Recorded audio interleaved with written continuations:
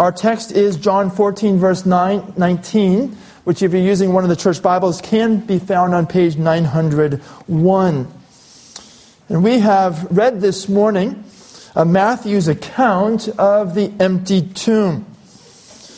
How when the women who were disciples of Jesus came first thing in the morning, expecting to find the stone still across the entrance to the tomb, coming with spices with which to anoint the body of Jesus, they were surprised when they found the tomb, the stone had been rolled away.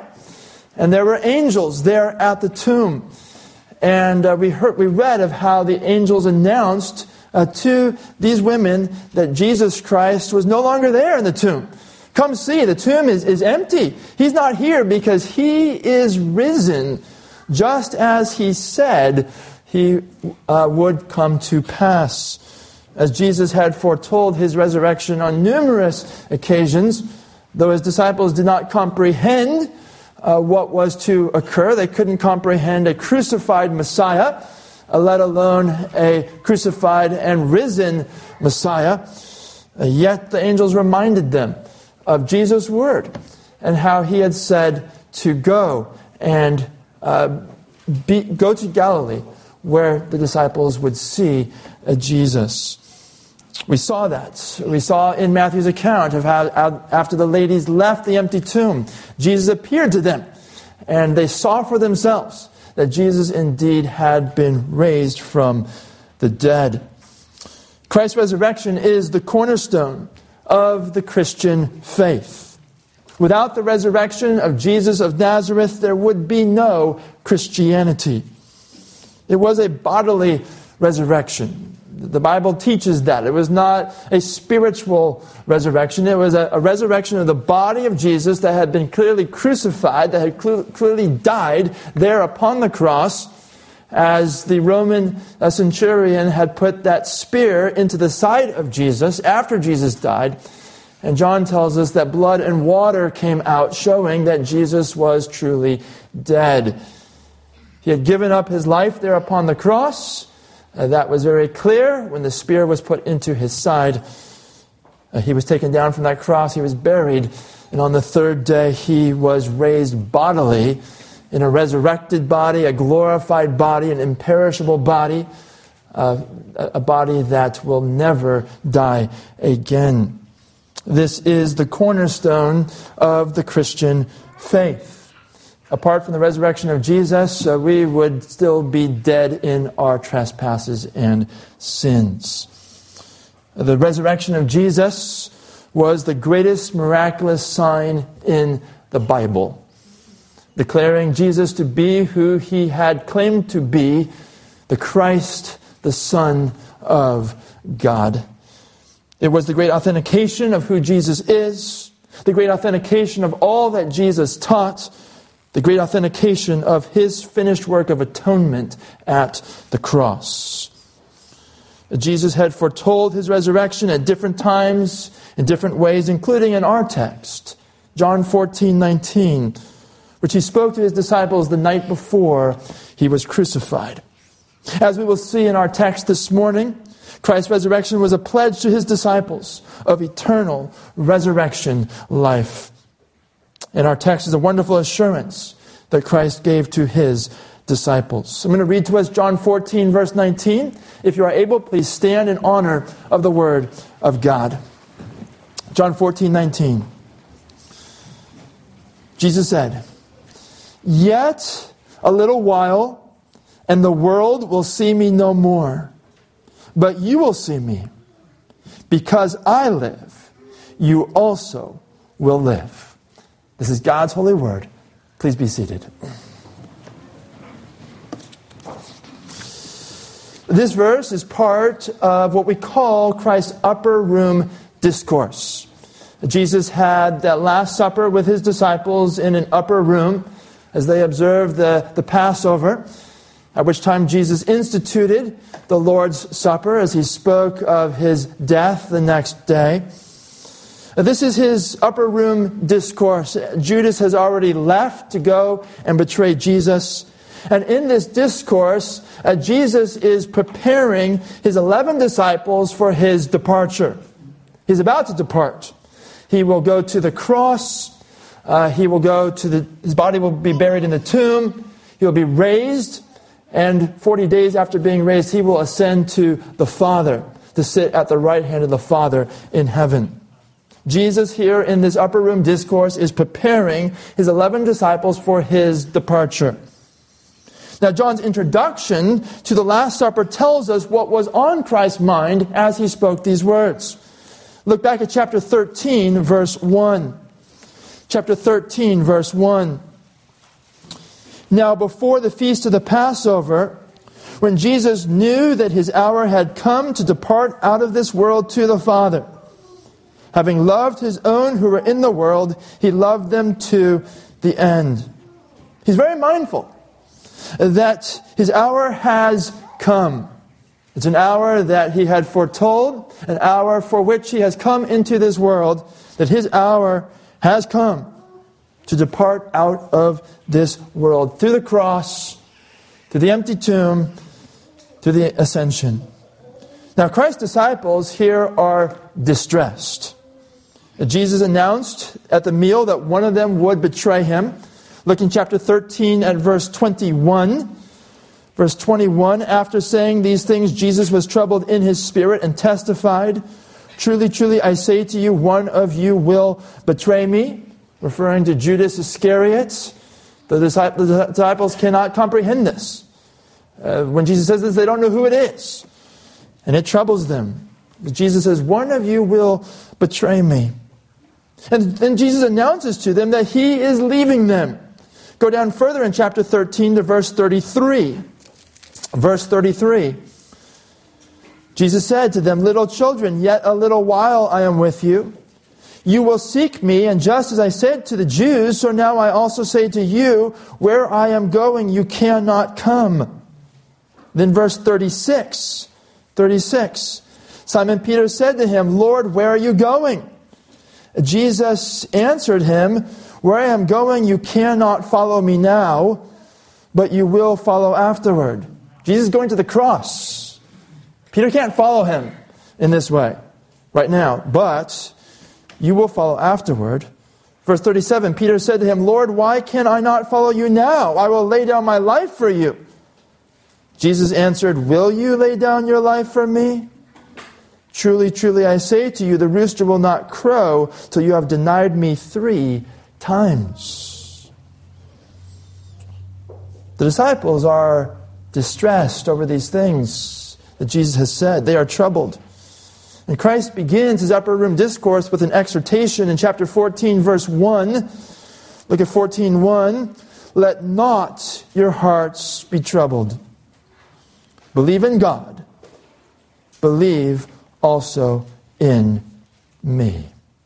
And in this discourse that follows, Christ gives various promises to strengthen his distressed disciples on this night before he will go to the cross. And our text, chapter 14, verse 19, gives 2 of these promises. 2 promises to strengthen Christ's distressed disciples, and in turn, to strengthen you if you are a disciple of the Lord Jesus Christ. First of all, we have the promise of seeing the resurrected Christ. Look closely in chapter 14 at verse 19.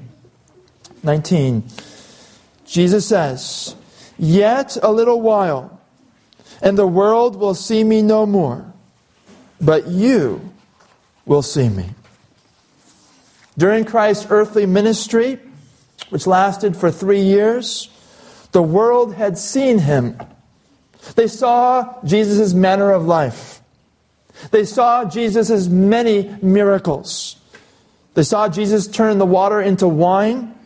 They saw Jesus heal the blind, the deaf, the lame, including those who had been born blind, born deaf, born lame. They saw him heal all manner of illnesses. They saw him cast out demons. They saw him multiply the loaves and the fish. There were 5,000 men, plus women and children, gathered to listen to Jesus. And Jesus took that small number of fish and and loaves, and he miraculously multiplied them and fed them all. And there were 12 baskets left over. They saw him even raise the dead. As just shortly before Jesus went to Jerusalem, he had gone to the tomb of Lazarus. Lazarus had been dead for 4 days. And Jesus said to the bystanders, "Open the tomb." They said, "We don't want to do that. There's certainly a stench. She's been dead 4 days." But Jesus said, "Go ahead and do it anyhow." And they opened that tomb, and Jesus spoke to that dead body of Lazarus, saying, "Lazarus, come forth." And Lazarus obeyed. Jesus' authoritative word brought Lazarus back to life. And those who had not seen these things at least heard of these things. Because the news of these miraculous signs that Jesus performed, the news spread all throughout that region. The world had heard Jesus' authoritative preaching. He didn't preach in a corner. He didn't preach in hiding. He preached in public. He went from place to place, publicly preaching. The world had heard his authoritative preaching. They had heard him speak of repentance. They had heard him speak of believing in him. And yet the world remained unbelieving. Jesus says here in our text, "Yet a little while, and the world will see me no more." He will be crucified the next day, and that will be the last that they will see of him. Though Christ would appear after his resurrection to some individuals, he would not appear after the resurrection to the world. Jesus says in verse 19, "But you, my disciples, you will see me." Jesus here is speaking of his post-resurrection appearances to the disciples, including the one that we read of in Matthew earlier in the service. We read in the Gospels, we read in 1 Corinthians, we read in Acts of how Jesus, over a period of 40 days, appeared to his disciples, even to over 500 of his disciples at one time. Jesus says, "The world will see me no more, but you will see me." Speaking of his post-resurrection appearances to his disciples that turned their world upside down and that made his disciples witnesses of the resurrected Christ. I want you to go forward in John to chapter 20. Chapter 20 of John. I want to read some of these post-resurrection appearances of the risen Christ. We're going to start at verse 11. Chapter 20, verse 11. "But Mary," that's Mary Magdalene, "stood weeping outside the tomb." This is on Sunday morning.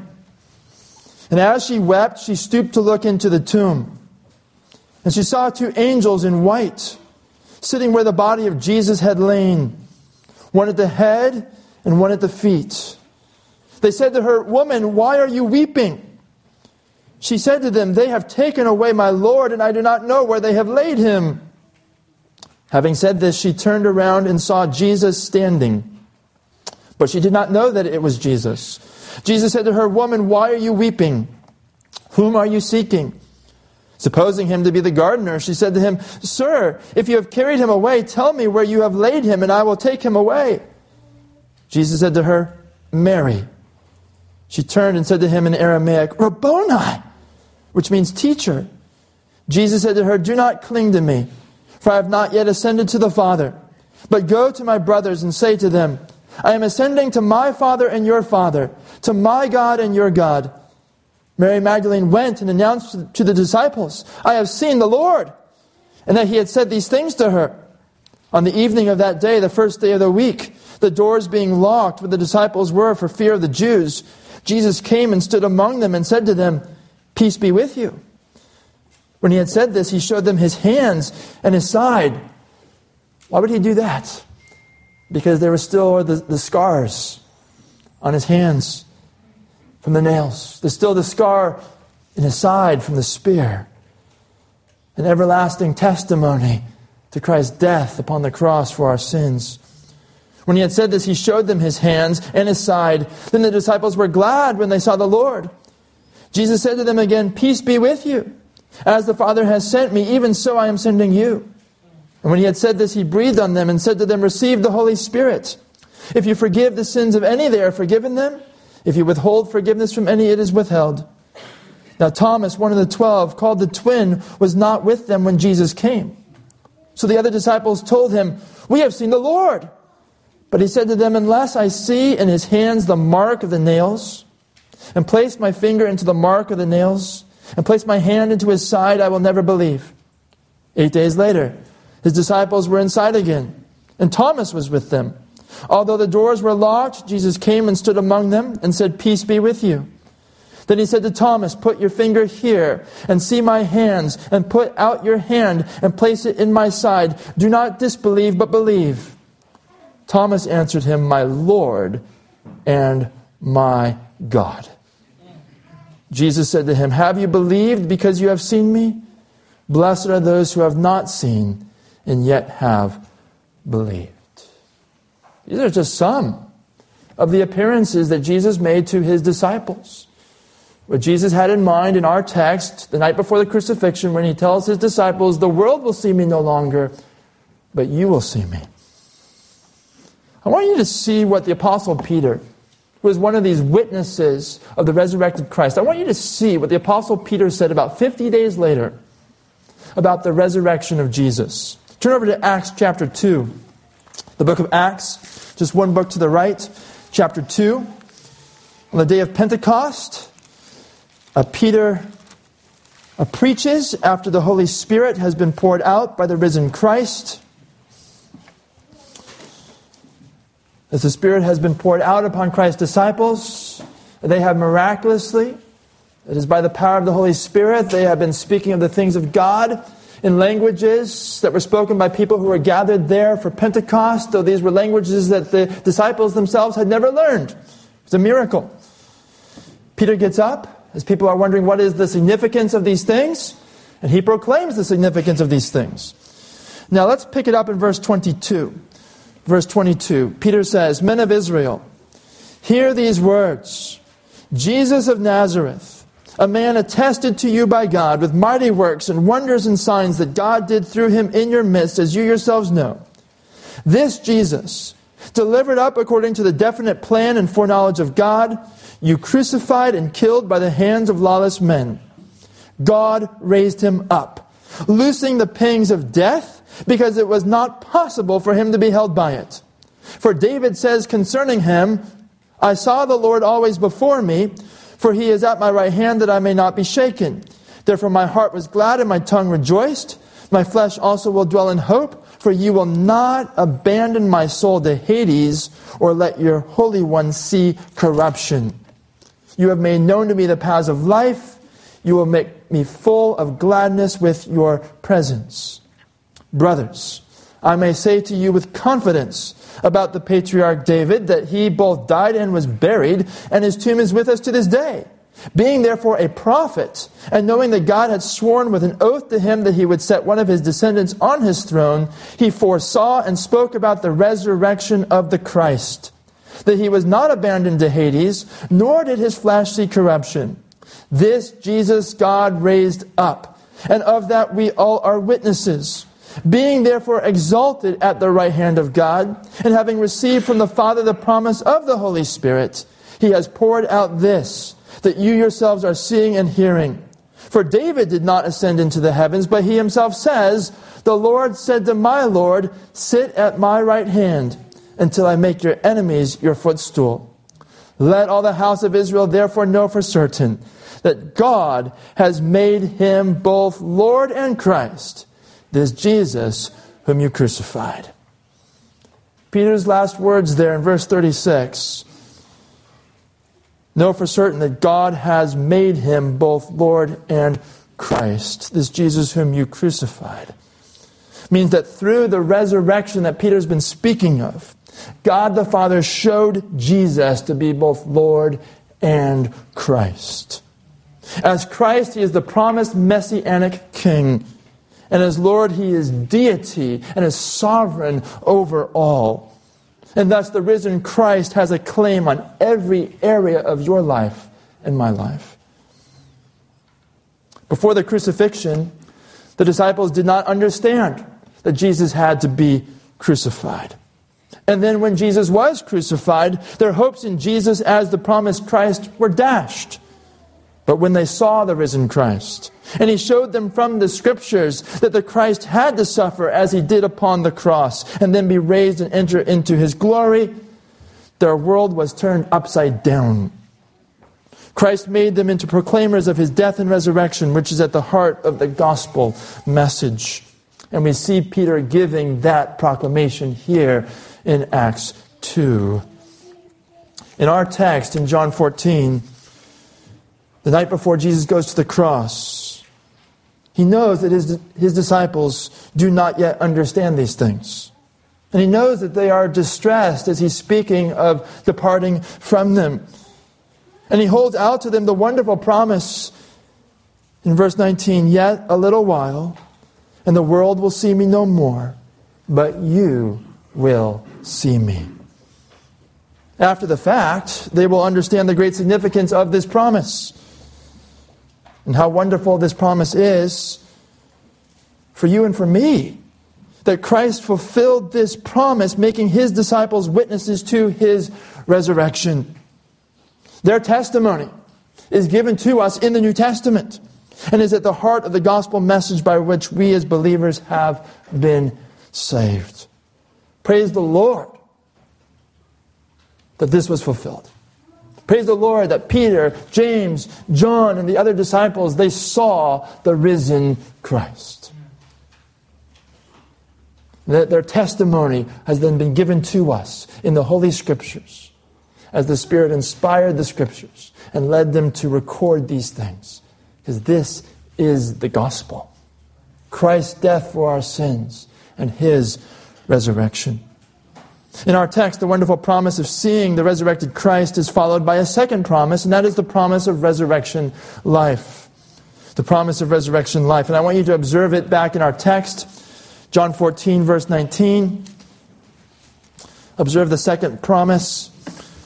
"Yet a little while, and the world will see me no more, but you will see me. Because I live, you also will live." Jesus says, "Because I live." When Jesus says that, He has in mind His upcoming resurrection. But He also has more in mind. He has in mind also that He is the source and the fountain of life. Turn back in John's Gospel to chapter 1. I want you to see in several passages the truth that Jesus is the source and fountain of life.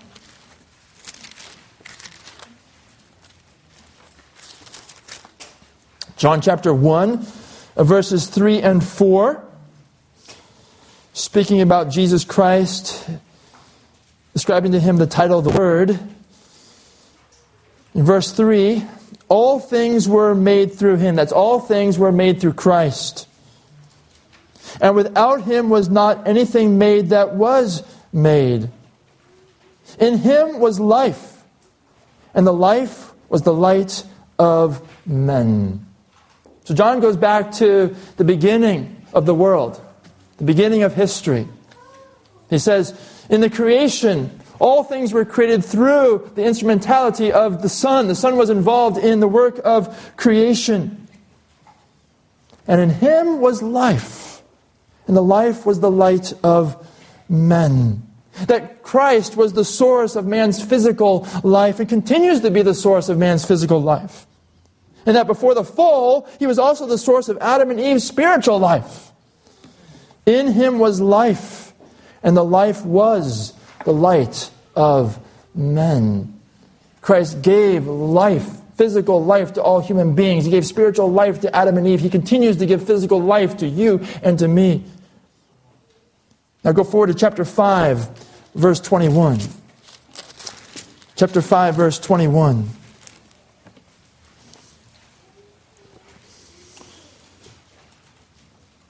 Jesus says here, "For as the Father raises the dead and gives them life, so also the Son gives life to whom He will. Now go down to verse 24. 24, truly, truly, I say to you, whoever hears my word and believes him who sent me has eternal life. He does not come into judgment, but has passed from death to life. Truly, truly, I say to you, an hour is coming and is now here, when the dead will hear the voice of the Son of God. Speaking about the spiritually dead. An hour is coming and is now here when the dead will hear the voice of the Son of God, and those who hear will live. For as the Father has life in himself, so he has granted the Son also to have life in himself. Jesus Christ, the Son of God, has life in himself. Unlike us, he is not dependent on something outside of himself for his life. We don't have life in ourselves. We're utterly dependent upon God for every moment of life. But Christ has life in himself. His life is not dependent on anything outside of himself. And he says here that he would call sinners out of spiritual death into spiritual life.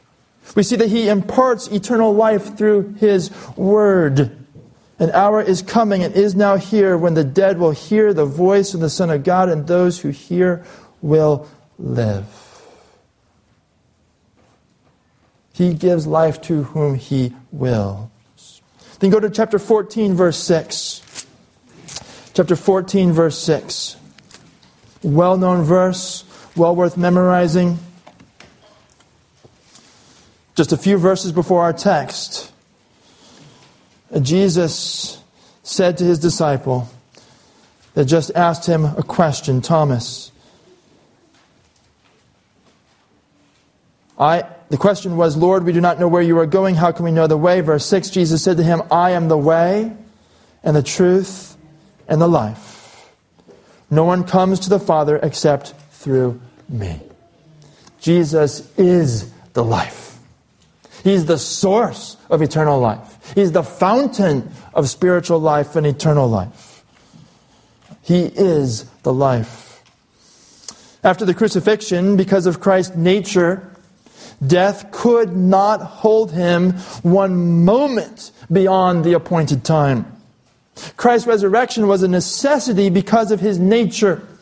As we read earlier in Acts 2:24, God raised him up, loosing the pangs of death because it was not possible for him to be held by it. It was not possible for Christ to be held by death any longer than the time appointed by the Father.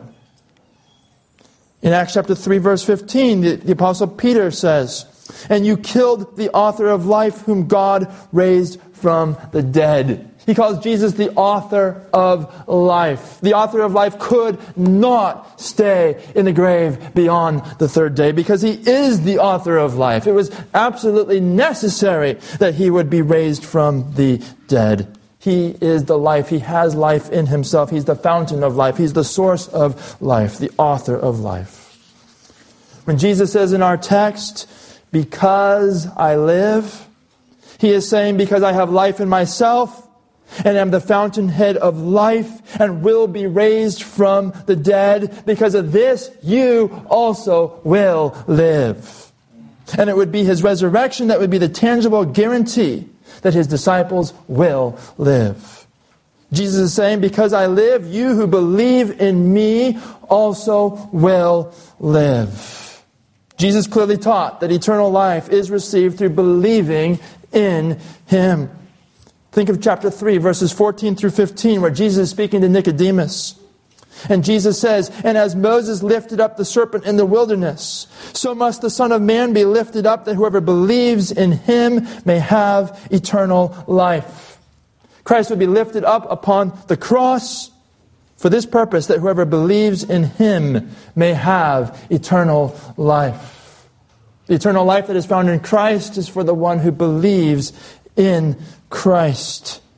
It is through believing in Christ that one receives this life from Christ. John's Gospel emphasizes this in various places, including chapter 3, verse 36, which says, whoever believes in the Son has eternal life. Whoever does not obey the Son shall not see life, but the wrath of God remains on him. What Jesus says in our text reflects the truth taught in John's Gospel, that through believing in Christ, a person is united to the Lord Jesus Christ. The believer is so united to Christ that Christ's resurrection life guarantees our life. Jesus promised in our text, because I live, you also will live. Jesus had already given his disciples spiritual eternal life when they believed in him. He is saying that this life will continue. And he is also promising that one day their bodies will be raised as Christ's body would be raised. Beloved brethren, understand that you have been raised to life spiritually. I want you to turn over to Ephesians chapter 2, where the Apostle Paul elaborates on this truth of the believer's spiritual resurrection. Ephesians chapter 2.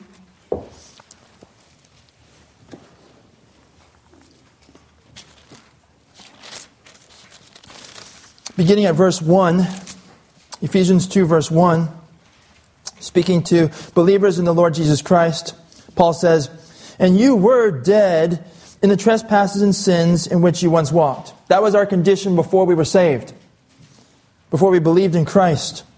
"And you were dead in the trespasses and sins in which you once walked." Talking about spiritual death. Alienated from God, cut off from fellowship with God, and unable to do anything that pleases God.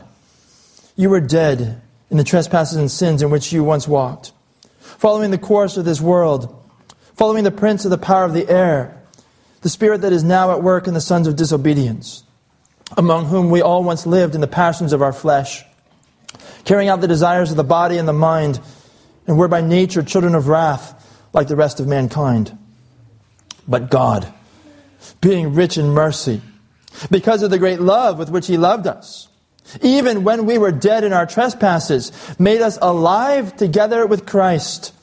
By grace you have been saved, and raised us up with him, and seated us with him in the heavenly places in Christ Jesus, so that in the coming ages he might show the immeasurable riches of his grace and kindness toward us in Christ Jesus. Spiritually, when we were saved, we were raised with Christ. We were raised out of spiritual deadness unto spiritual life.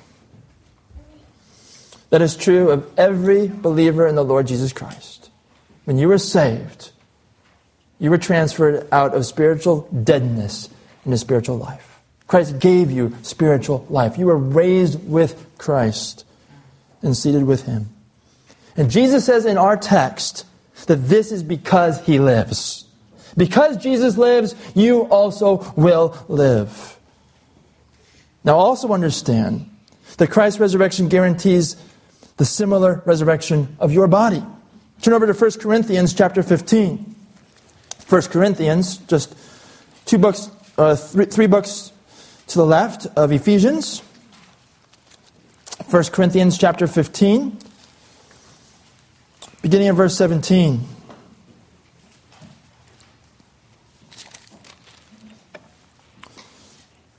Verse 17, "And if Christ has not been raised, your faith is futile and you are still in your sins. Then those also who have fallen asleep in Christ have perished. If in Christ we have hope in this life only, we are of all people most to be pitied. But in fact Christ has been raised from the dead, the first fruits of those who have fallen asleep." The first fruits is a concept from the Old Testament. The first fruits indicate that more fruit is coming. It's the first portion. It says here, Christ has been raised from the dead, the first fruits of those who have fallen asleep. His resurrection guarantees the future resurrection of all who are in him. He was raised as the first fruits. But in fact, Christ has been raised from the dead, the first fruits of those who have fallen asleep. For as by a man came death, that was Adam, by a man has also come the resurrection of the dead, that's Christ. For as in Adam all die, so also in Christ shall all be made alive. That is, all who are in Christ will be made alive. But each in his own order. Christ the first fruits, then at his coming, those who belong to Christ. Then comes the end, when he delivers the kingdom to God the Father, after destroying every rule and every authority and power. We see in 1 Corinthians 15 that Christ was bodily raised as the first fruits. It guarantees that all who are in Christ, their bodies will likewise be raised. Our bodies will be raised at the coming of Christ. Our bodies will be raised not as the same sort of body in which we are in now, but our bodies will be raised as Christ's body was raised. Our bodies will be raised imperishable, immortal. We'll be raised with glorified bodies that are perfectly suited to be in the presence of the Lord forever and ever.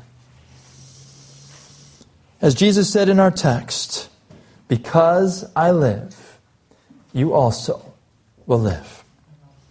Spiritual life that we have now as believers and the resurrection of the body, which will occur in the future, go hand in hand.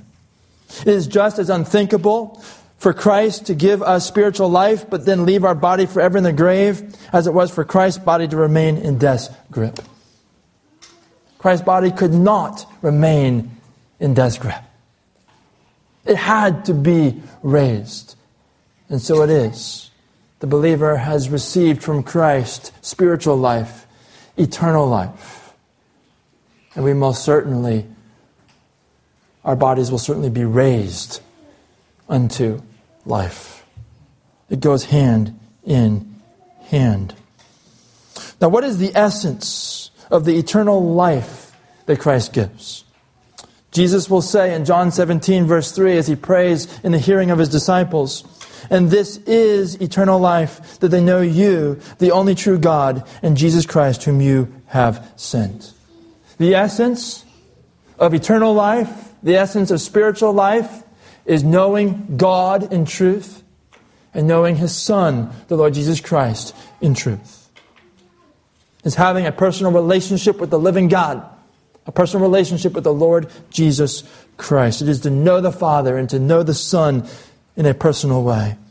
There is a Godward focus of the life that Christ gives. And accordingly, the believer's resurrection body will be a body suited for living in God's glorious presence forever and ever. A body that is fit for serving God in His presence forever and ever.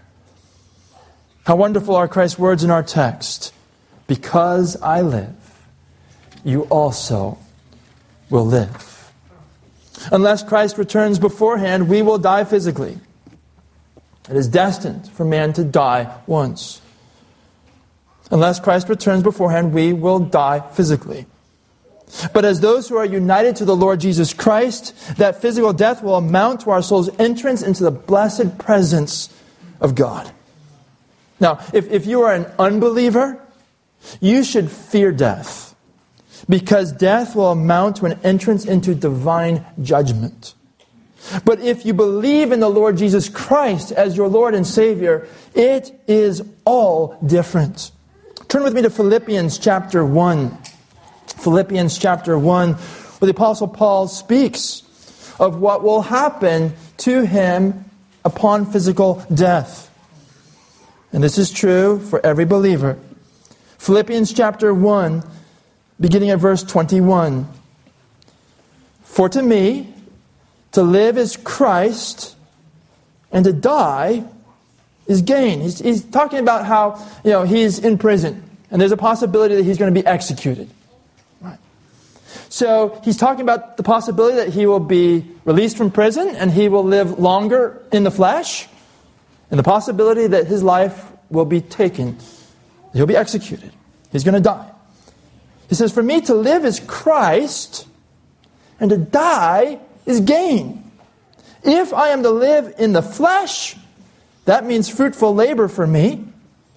Yet which I shall choose I cannot tell. I am hard pressed between the two, for my desire is to depart and be with Christ, for that is far better. But to remain in the flesh is more necessary on your account." He understands that the Lord still has a ministry for him to perform. And so he expects that he's not going to die at this point. And he's ready to continue to serve the Lord in this life. But there's something else that he would prefer.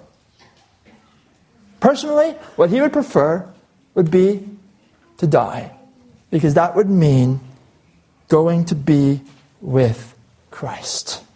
You see that in verse 23, my desire is to depart and be with Christ, for that is far better. It wasn't God's will at this point, but he knows that the sting has been taken out of death by Christ's resurrection. He knows of Christ's promise, because I live, you also will live. He knows that when he dies, it's going to amount to a separation between his body and his soul is going to enter into the presence of Christ. So that's far better. You see, there's no such thing as soul sleep. To be absent from the body is to be present with the Lord. Paul doesn't say, it's better for me to die because I'm going to fall asleep.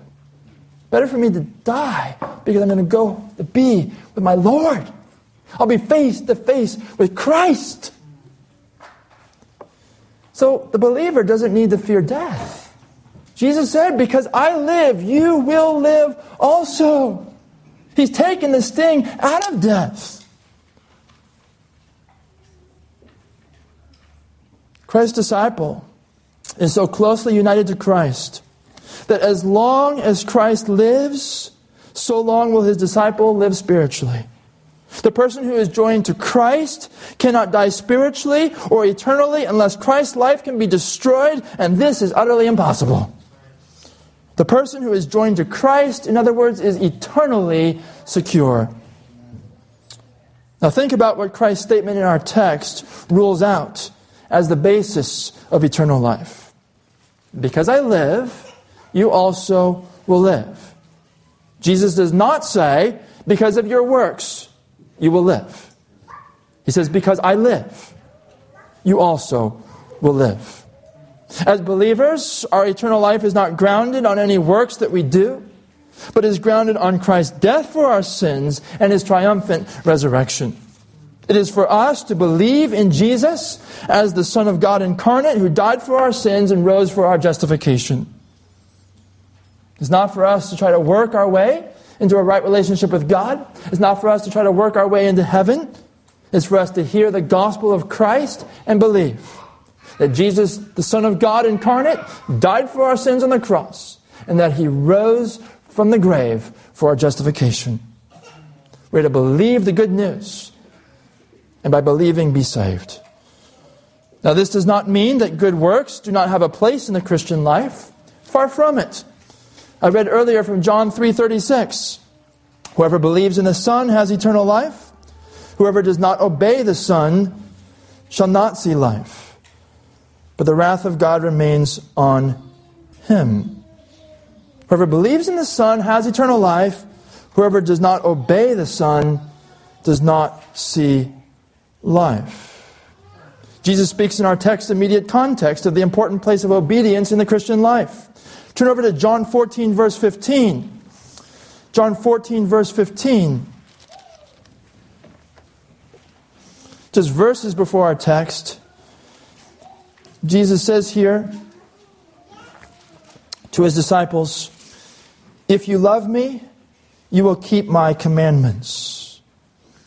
Then go down to verse 21. 21. Whoever has my commandments and keeps them, he it is who loves me. And he who loves me will be loved by my Father. And I will love him and manifest myself to him. Saving faith is a repentant faith that leads to obedience to Christ. Obedience to Christ is the evidence of saving faith. Just as Jesus' resurrection was the evidence that he is the Son of God and the author of life. Jesus said, because I live, you also will live. Brothers and sisters in Christ, understand that Christ's resurrection secures your eternal life. His resurrection secures the future resurrection of your body unto life. And this is to be a huge source of assurance of salvation for the believer. What Jesus says here. It is God's revealed will that the believer would be assured of his or her salvation. We read in 1 John chapter 5, verses 11 through 13, and this is the testimony, that God gave us eternal life, and this life is in His Son. Whoever has the Son has life. Whoever does not have the Son of God does not have life. I write these things to you who believe in the name of the Son of God, so that you may know that you have eternal life.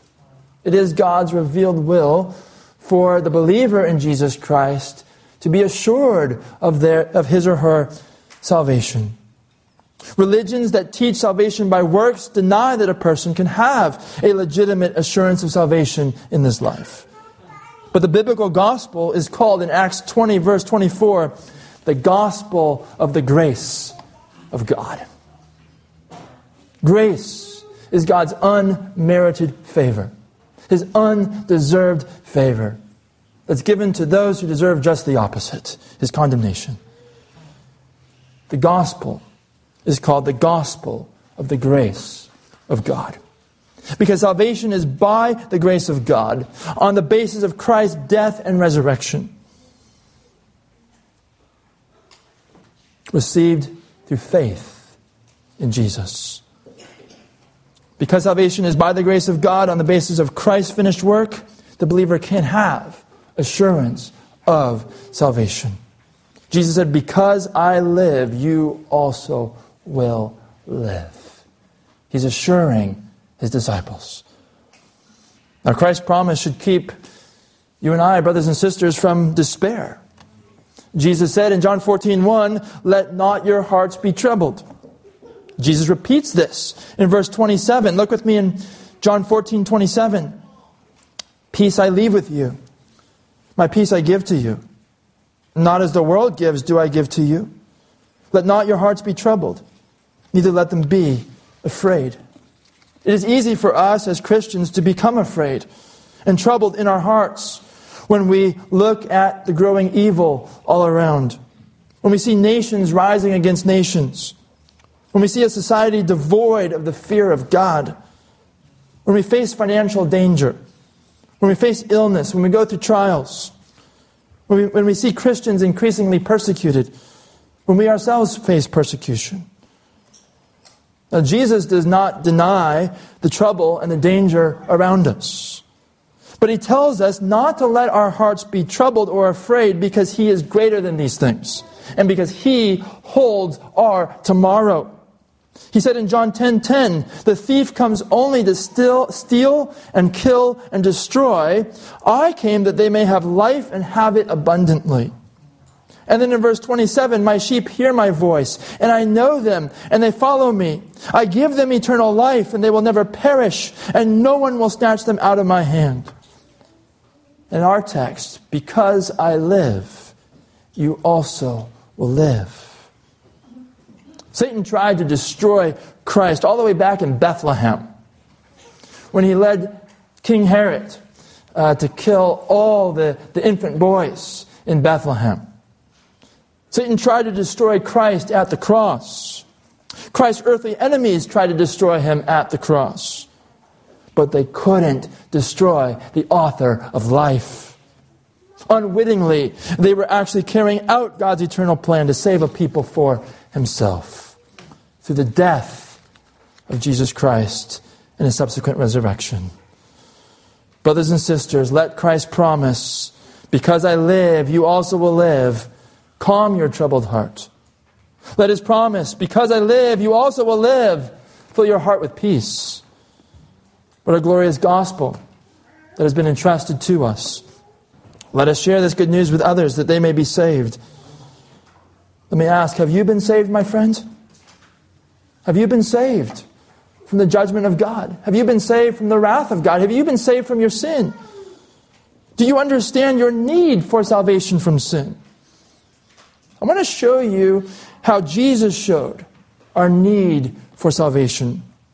Turn to one last passage. It's in the Gospel of Matthew. Matthew chapter 5.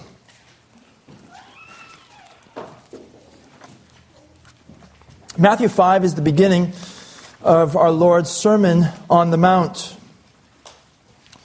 One of His most well-known sermons. I want you to see how Jesus showed us our need for himself, our need for his salvation, our need for his death and resurrection. Matthew 5, beginning at verse 20. Jesus says, "For I tell you, unless your righteousness exceeds that of the scribes and Pharisees, you will never enter the kingdom of heaven." God is a holy God. He is a just God. He doesn't give entrance into his kingdom to everyone. He has requirements. He has a law. I tell you, unless your righteousness exceeds that of the scribes and Pharisees, you will never enter the kingdom of heaven. The scribes and the Pharisees were known for their outward works of righteousness. They were known for studying the Scriptures and knowing the Scriptures. Unless your righteousness exceeds their righteousness, you will never enter the kingdom of heaven. You need a greater righteousness, a more perfect righteousness than they have to enter the kingdom. Verse 21, "You have heard that it was said to those of old, 'You shall not murder. Whoever murders will be liable to judgment.'" He's quoting from the law of Moses and the Ten Commandments. Jesus says, "But I say to you that everyone who is angry with his brother will be liable to judgment. Whoever insults his brother will be liable to the council. And whoever says, 'You fool,' will be liable to the hell of fire." Jesus commands our hearts. He commands our attitudes. He requires that we not just have an outward conformity to the law of God, but also an inward conformity to the law of God. And he's showing us the sense of the Old Testament law that the Pharisees thought that they were observing. He says that if you have the attitude of murder in your heart towards another person, you are guilty before God. If you have hatred in your heart, anger in your heart towards another person, you are guilty before God, just as a murderer is guilty. Because in your heart, you have murdered the other. He's bringing the law to the level of the heart. Verse 23, "So if you are offering your gift at the altar and there remember that your brother has something against you, leave your gift there before the altar and go. First be reconciled to your brother and then come and offer your gift. Come to terms quickly with your accuser while you are going with him to court, lest your accuser hand you over to the judge and the judge to the guard and you be put in prison. Truly I say to you, you will never get out until you have paid the last penny. You have heard that it was said, 'You shall not commit adultery.' But I say to you that everyone who looks at a woman with lustful intent has already committed adultery with her in his heart." Again, he brings it to the level of the heart. Jesus requires that in our hearts we would not commit adultery. He says lust is adultery of the heart. It makes you guilty before God. The consequences, the earthly consequences, are not as severe as that of the outward act, but it just as much makes you guilty before God when you commit adultery in your heart. Verse 29, "If your right eye causes you to sin, tear it out and throw it away. For it is better that you lose one of your members than that your whole body be thrown into hell." So there's a contrast between the kingdom of God, or the kingdom of heaven, and hell. Jesus is warning these religious people of God's judgment in hell. Hell is what we deserve for our violation of God's holy law. God is holy, He is just, He must punish sin. And hell is the place of His punishment. Verse 30, "And if your right hand causes you to sin, cut it off and throw it away. For it is better that you lose one of your members than that your whole body be go into hell. It was also said, whoever divorces his wife, let him give her a certificate of divorce. But I say to you that everyone who divorces his wife, except on the ground of sexual immorality, makes her commit adultery. And whoever marries a divorced woman commits adultery. Again, you have heard that it was said to those of old, 'You shall not swear falsely, but shall perform to the Lord what you have sworn.' But I say to you, do not take an oath at all, either by heaven, for it is the throne of God, or by the earth, for it is his footstool, or by Jerusalem, for it is the city of the great king. And do not take an oath by your head, for you cannot make one hair white or black. Let what you say be simply yes or no. Anything more than this comes from evil. He was talking to a people who found ways to get around fulfilling their promise, keeping their word. Jesus is making clear. He requires that we keep our word. We fulfill our promise. Verse 38, you have heard that it was said, an eye for an eye and a tooth for a tooth. But I say to you, do not resist the one who is evil. But if anyone slaps you on the right cheek, turn to him the other also. And if anyone would sue you and take your tunic, let him have your cloak as well. And if anyone forces you to go 1 mile, go with him 2 miles. Give to the one who begs from you, and do not refuse the one who would borrow from you. Jesus requires that we wouldn't just seek to do what is fair. He requires that we would love, that we would care for other people. You've heard it said, an eye for an eye, a tooth for a tooth, justice. But he says, don't resist the one who's evil. Don't retaliate. Don't seek vengeance. Do just the opposite of seeking vengeance. Do good to that one. Verse 43, you have heard that it was said, you shall love your neighbor and hate your enemy. But I say to you, love your enemies and pray for those who persecute you, so you may be sons of your Father who is in heaven. For he makes his sun to rise on the evil and on the good, and sends rain on the just and on the unjust. For if you love the one who loves you, what reward do you have? Do not even the tax collectors do the same? And if you greet only your brothers, what more are you doing than others? Do not even the Gentiles do the same? You therefore must be perfect, as your heavenly Father is perfect. Do you feel the weight of this? Do you feel the sting of this? Do you feel the conviction of this? Jesus says that we must be perfect as our Heavenly Father is perfect. And He's laid it out for us in very practical terms of what it is to be morally perfect, what it is to be righteous as God is righteous. Why is He doing this? He's showing us that none of us are righteous. He's showing us that none of us are good. We have our own standards in our mind of what is right and good, and we can think of ourselves as a good person because generally we do good things to other people, we pay our taxes, and so forth. And Jesus says, put aside your own standard of righteousness. The Pharisees had their own standard. They took the law of God and they manipulated it to make their own standard. They lessened the standard. So put aside your own standard of righteousness and listen to the true standard of righteousness.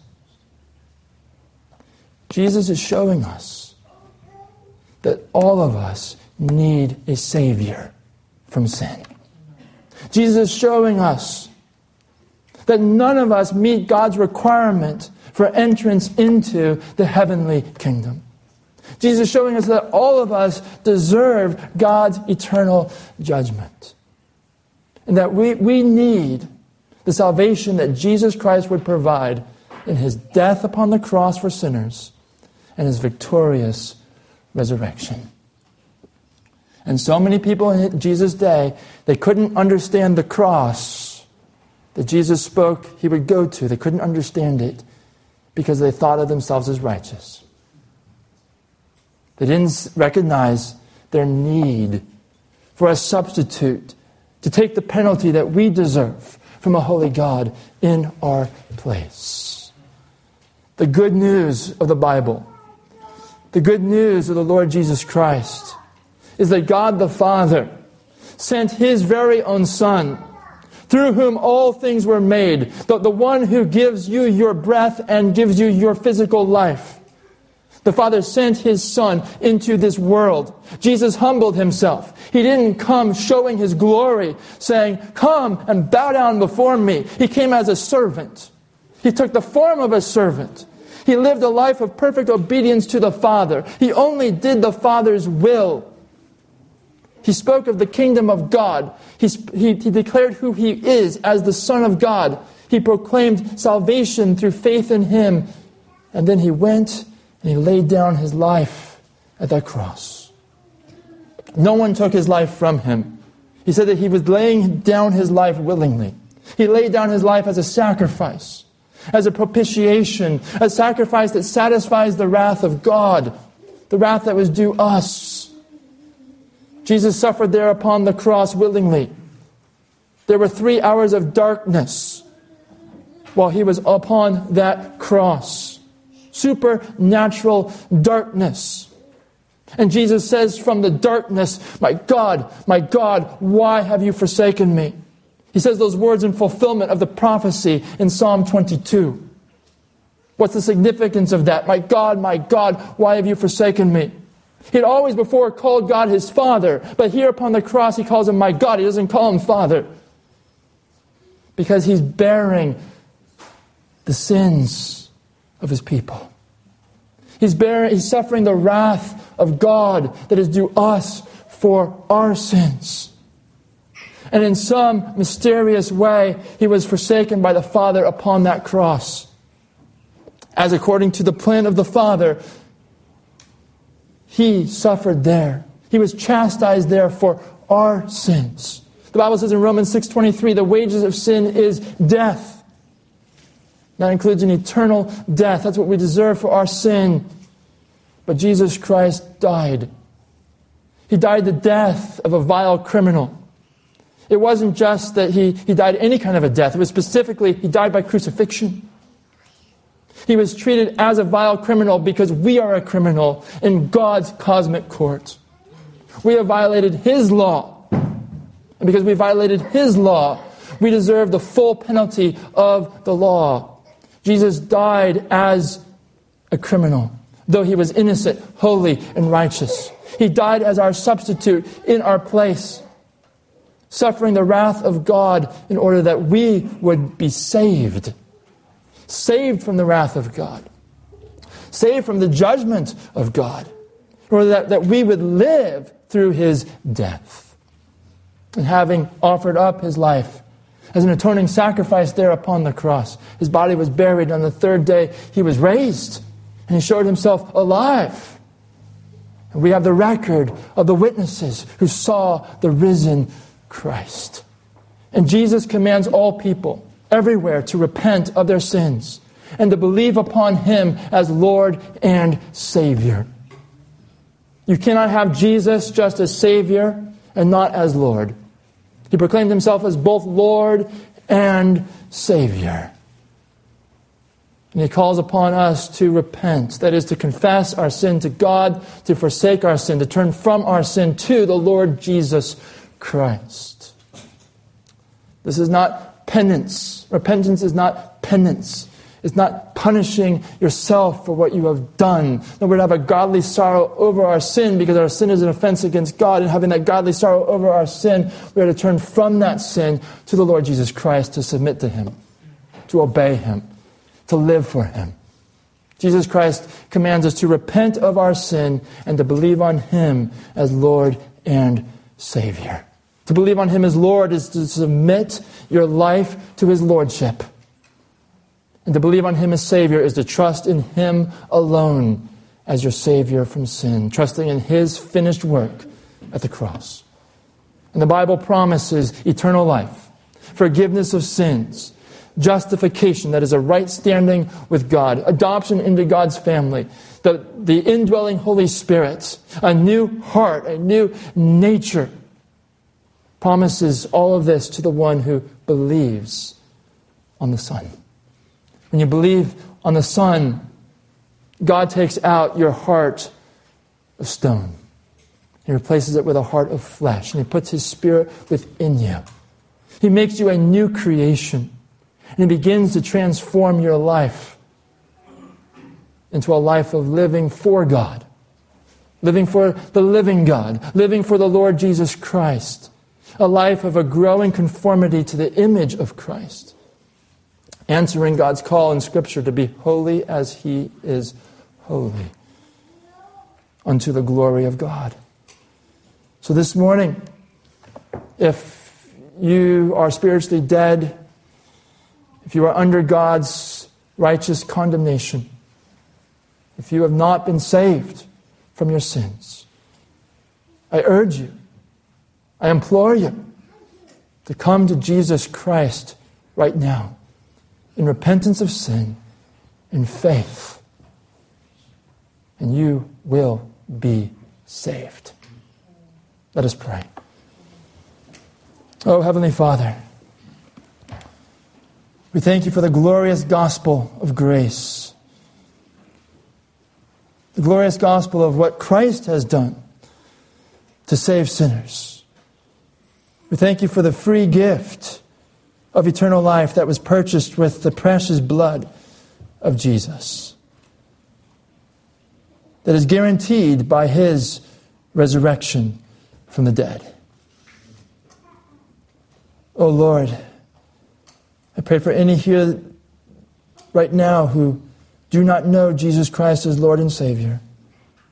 I ask you, Heavenly Father, to call them to yourself, to draw them to your Son, to grant them repentance and faith in the Lord Jesus Christ.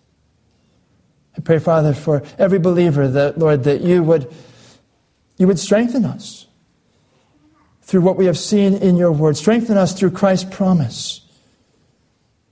Because I live, you also will live. Oh, we're so thankful for that promise. We're so thankful for that assurance. We pray, Father, that you would use us now for your glory in sharing the glorious gospel with others and in living for our risen Lord and Savior, in whose name we pray. Amen.